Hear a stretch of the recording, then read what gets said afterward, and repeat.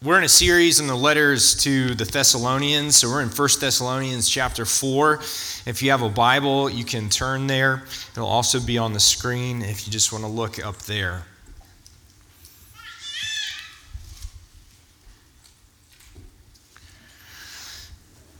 Finally then, brothers, we ask and urge you in the Lord Jesus, that as you received from us how you ought to walk and to please God, just as you are doing, that you do so more and more.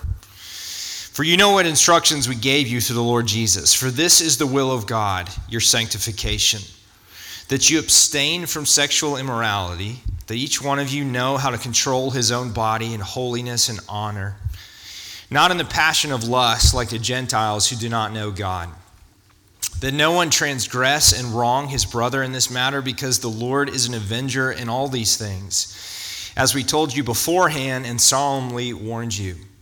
For God has not called us for impurity, but in holiness. Therefore, whoever disregards this disregards not man, but God, who gives his Holy Spirit to you.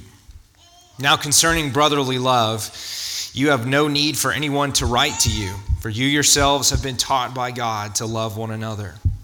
For that indeed is what you are doing to all the brothers throughout Macedonia.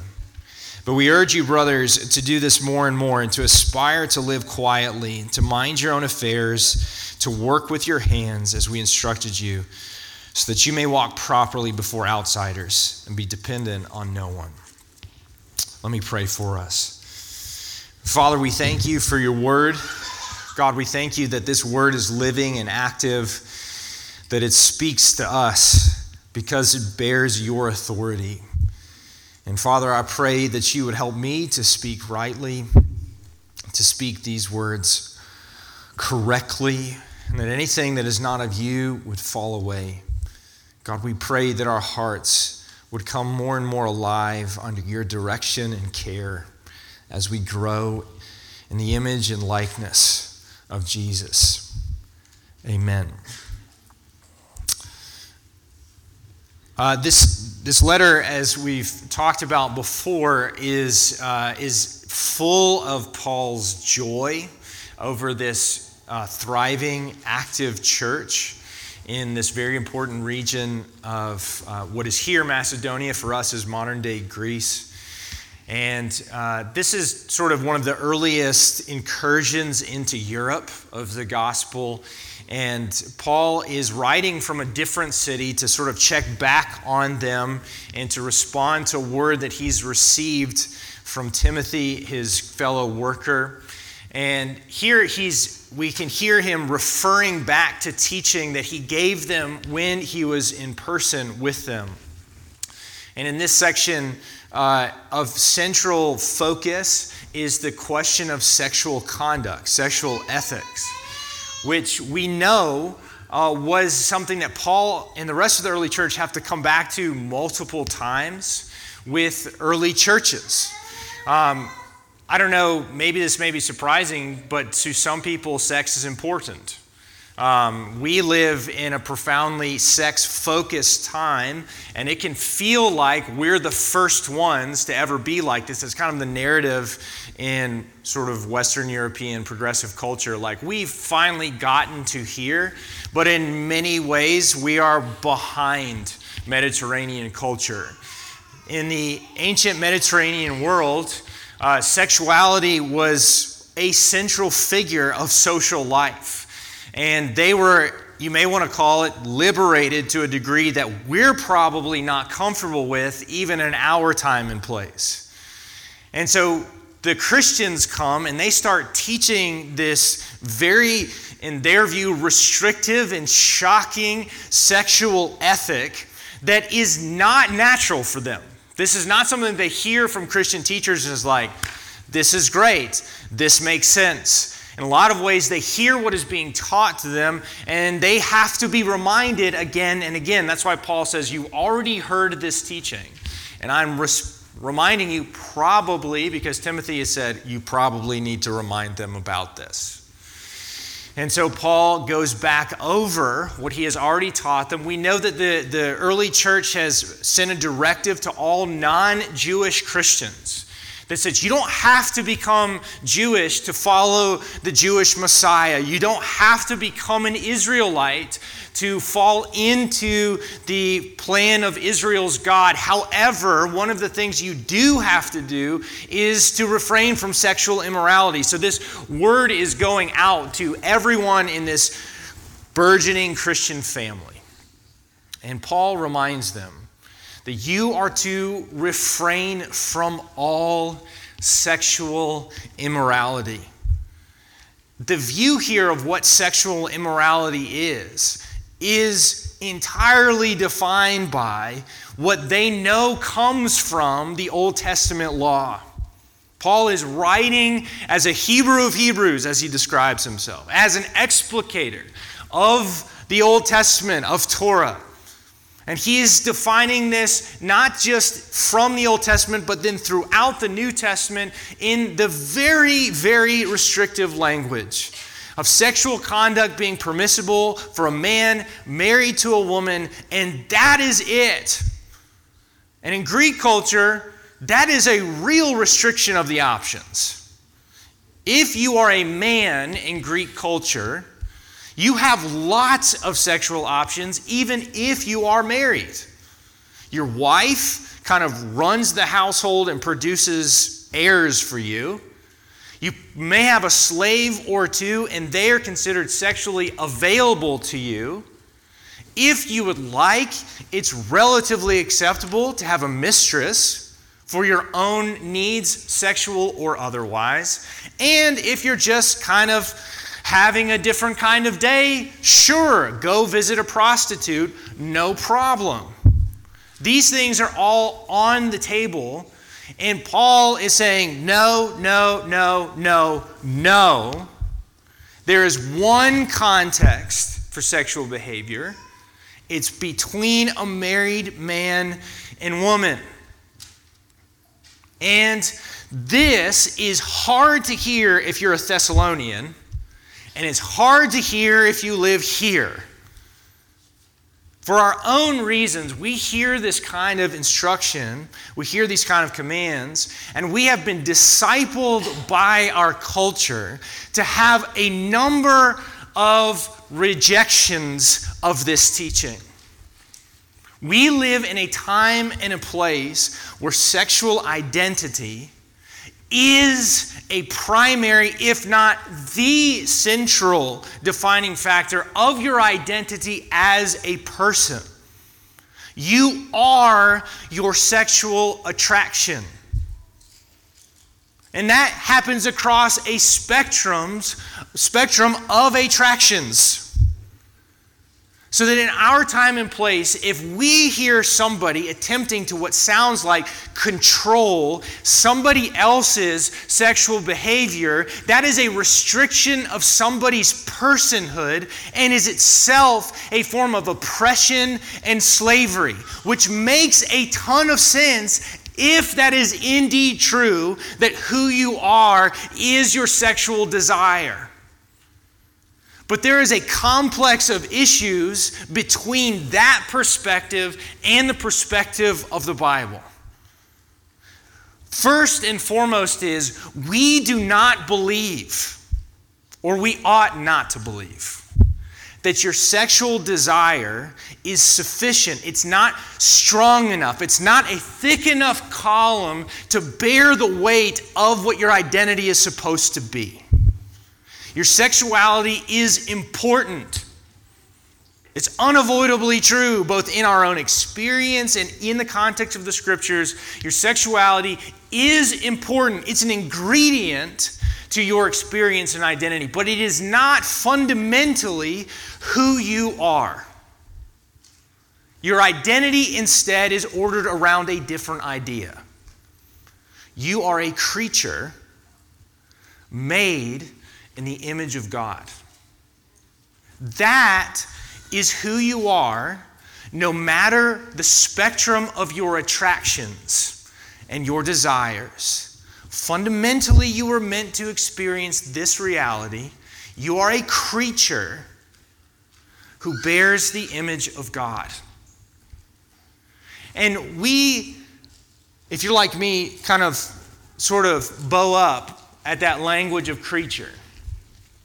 I am comfortable at calling dogs creatures.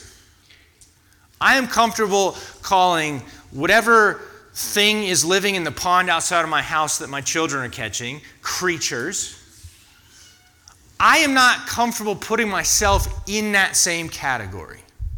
Now hear me, you are not a dog or salamander or lizard or whatever those things are. You're not equal to, but like those things, you are made. You are under the direction of a creator. Now, human beings are a special kind of creature that is different from any other kind of creature. You bear the image and likeness of the one who made everything. And that is both tied into the structure of your personhood and what you are called to do in the world. You are a creature, but you are not like any other creature. Now also, we have real problems with the understanding of what this thing is about control and freedom.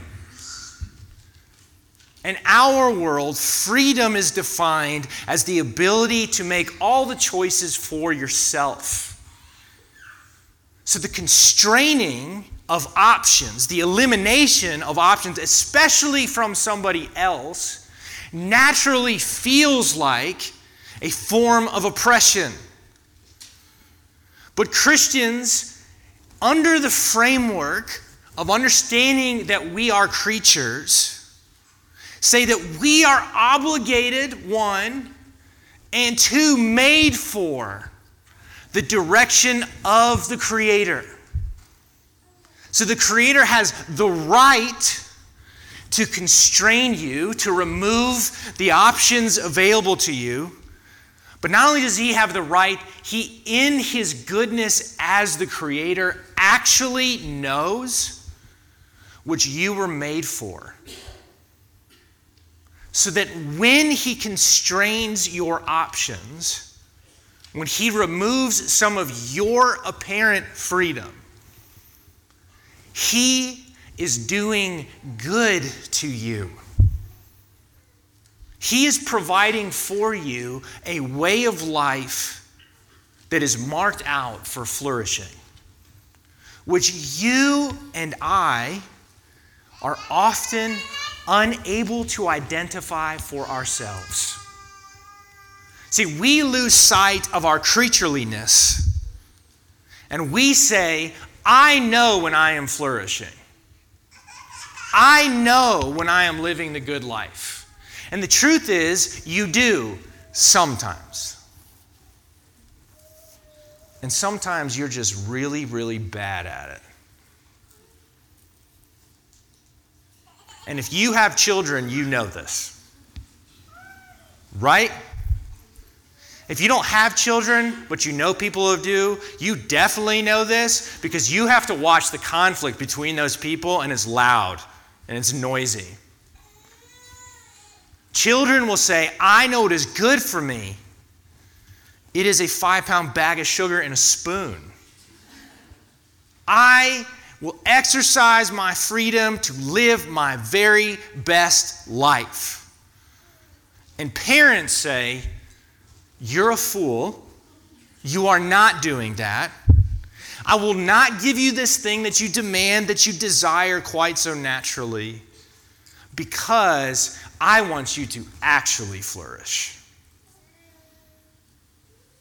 And because there's a right ordering of relationship there, and indeed power, parents can give the gift of a no to their children. Now, when we grow up, we think we have reached the top of the chain. We have ascended the top of the ladder, and now nobody gets to tell me no, and I truly and rightfully understand what is flourishing. You are a giant baby. Not just you, me. Now, this feels easy to say if you're talking about bags of sugar. When we're talking about the intimate relations of bodies and hearts, it is not nearly so clean. It is difficult. It is painful. And if you've never experienced the pain of that no, you are, I would say, in the minority. Some of you will experience the pain of these constraints to greater degrees than others. Some of you will do it quietly and in unseen ways. And what makes this more complicated or more difficult is because the church has taken portions of this teaching and at times mixed it with its own weird hang-ups. So at various times it's felt like the church has said sex generally is gross. It's bad. You can read the church fathers. You can read people from our own Reformed tradition.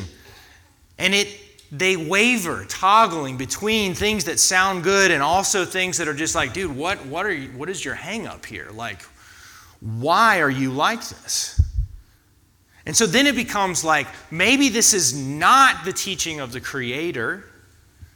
Maybe this is the teaching of people who are uncomfortable with their own bodies and want to control others. That is a narrative we are primed to believe. And Paul here is speaking directly to this objection and is saying this teaching is not from anybody but the Lord. At the center of Christian sexual ethics is the ability to recognize the Creator for who He is, as the Lord of heaven and earth, who has presented Himself to you as the crucified and resurrected Lord Jesus. And if you can't start there, then none of the sexual ethics that Paul is teaching makes any sense at all. It is not something that I can get people on board with. Don't murder. Don't steal. Don't lie. But only Jesus can tell you, if you even have lust in your heart, you have committed adultery. And for you to hear that and think, that is good instruction. It is only when you see the crucified and resurrected Lord Jesus that this kind of life makes any kind of sense at all. Make no mistake, there is pain in the obedience in this area. Paul says what you have to demonstrate is control. Now notice, he's not saying, I'm controlling you, right? This is not Paul stepping in and deciding to be some creepy weirdo trying to control other people's behavior, which is sort of our phobia. This is what he's saying. You have to control yourself under the control of God. And the thing that you're fighting against is your natural passions, is what he describes. There is a description of war within yourself as you live as a sexual creature underneath the direction of the Creator God. There is a kind of rending here that we should be able to freely confess out loud and to one another. This is really difficult. It is really difficult for Christians who are in a romantic relationship, who are not married, to not have sex with each other. It should be easy for us to confess that that is the truth, because it's the language that Paul gives to us of being at war with the passions of our own bodies. Christian community should be a place where this stuff is not hidden away in shame.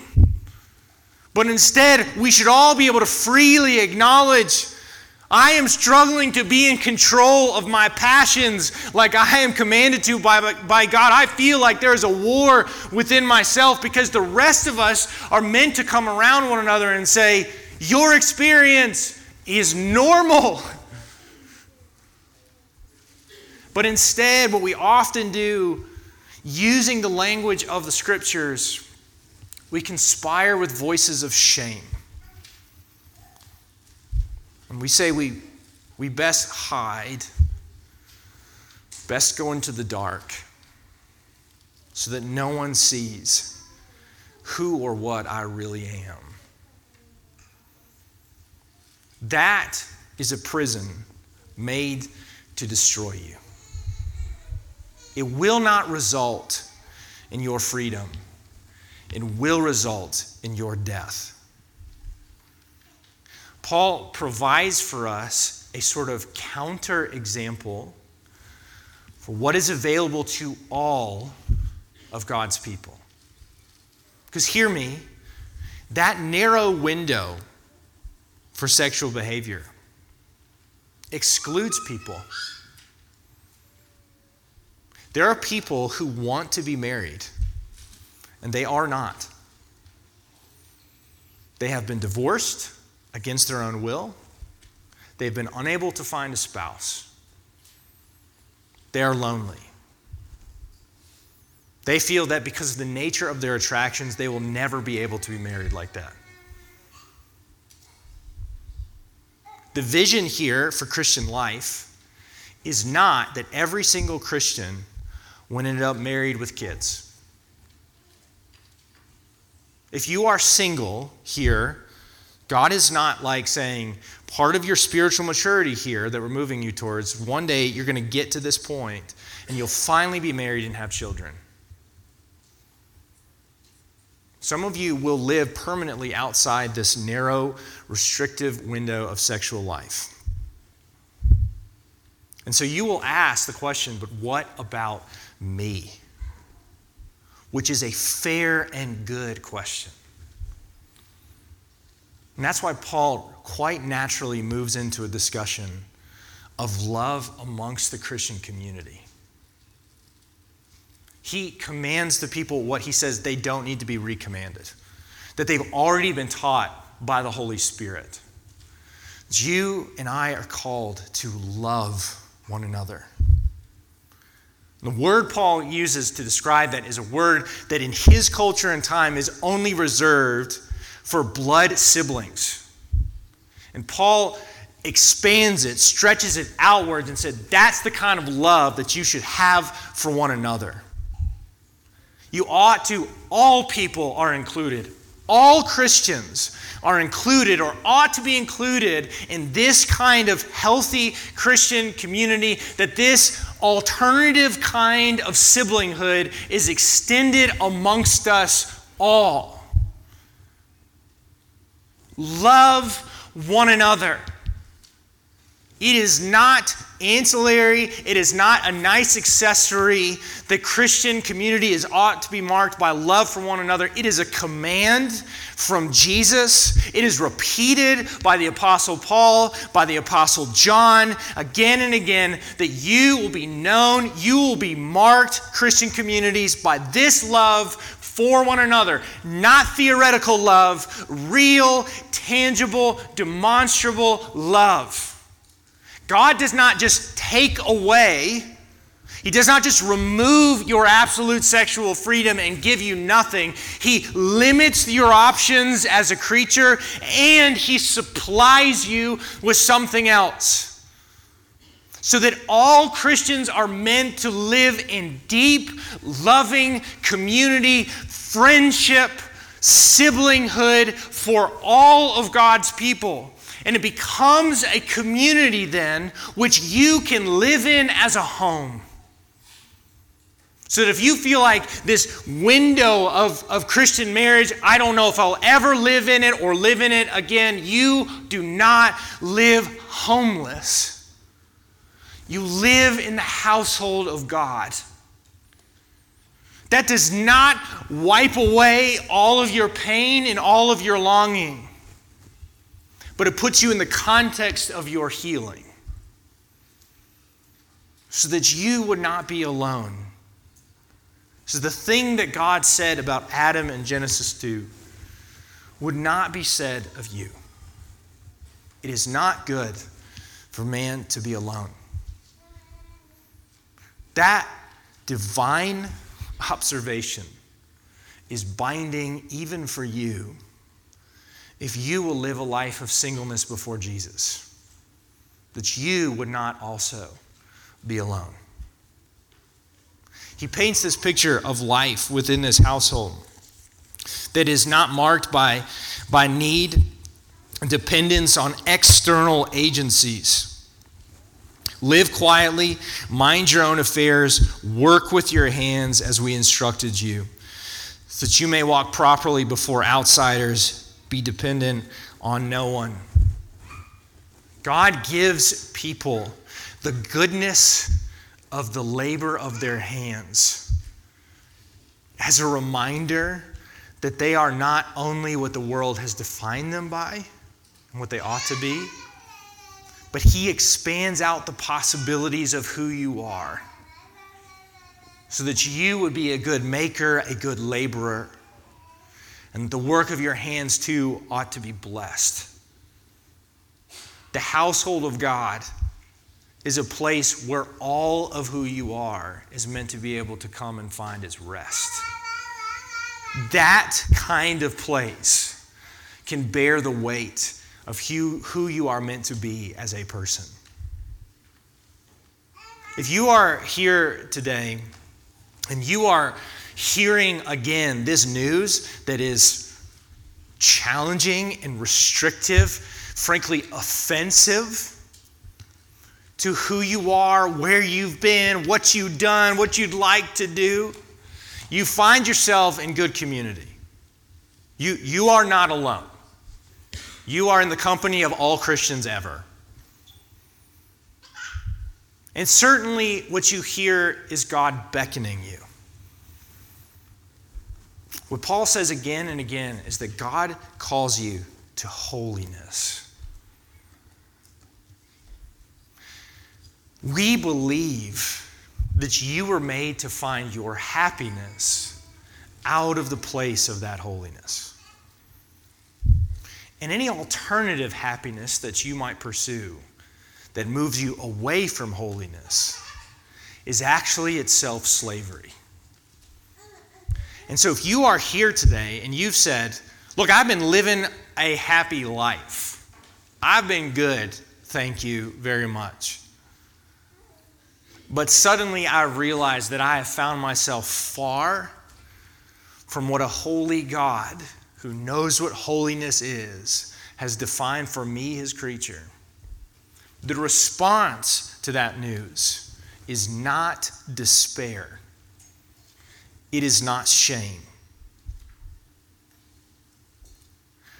I and no one ever will be able to sufficiently guilt you or arm twist you into right behavior. You can try for a long time, but it will not work. Because God has wanted you to find your happiness in Him. And if today you are weighted down by the reality of so many of your choices and longings, you have to see Jesus. If you are saying, I am an unholy person, and I feel it this morning, you are the kind of person that Jesus loves. The only kind of person that Jesus made His friends were unholy people. And if you have sat for a long time, and in this particular area you feel like a superhero, like a champion, and you say, I'm good, I've done good, I am good, you better be real, real careful. Because that can be poison both for you inwardly and for you outwardly, how you treat other people. And the truth is for you, the same as for your brother and sister who feels weighted down by sin and despair. You better look at Jesus. The only people he came to heal are the people who knew they needed healing. And if you are caught today, that's how you feel, caught under the weight of sin, do not despair. The Lord Jesus loves you. He loves you specifically, fervently, wholeheartedly. And you, friend, were made for his home. He has made for you a place, just as he told his own disciples, I will go and prepare a place for you. It is here in the household of God. And you maybe have been wronged and shunned and shamed and cast aside by people who bear his name, but I have good news. Jesus is way better than his people.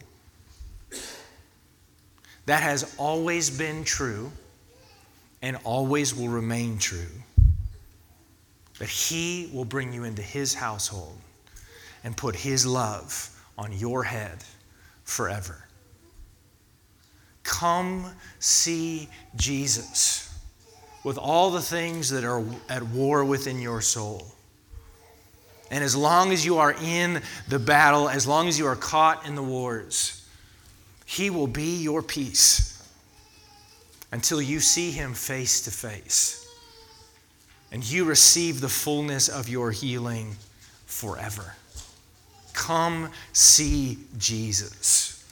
He is that good for you too. Let me pray for us. Father,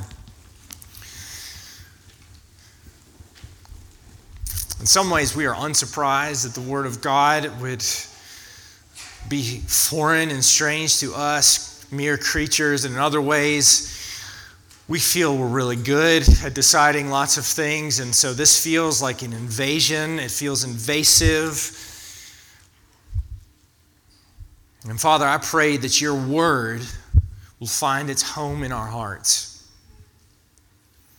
God, I pray that anybody here who is burdened and weighed down by terrible choices, by things that they didn't choose, things that have been done to them, God, I pray that they will find that in you is mercy and renewal and healing, that you are faithful and true. That is your name. And you love fickle and brokenhearted people.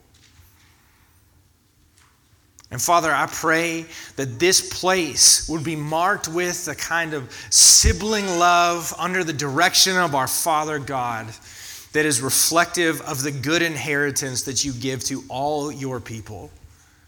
God, I pray that this would be a place where shame goes to die,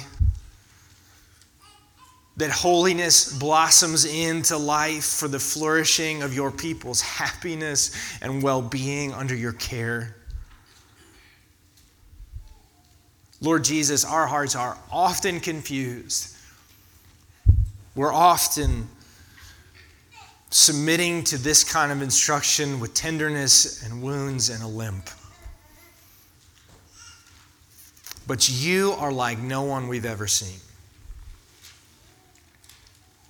God, I pray that our eyes would be fixed on you, that our hearts would be healed by you, and that our community would come to look more and more like you. That your people would be whole and healed, and this valley would be transformed by your kingship.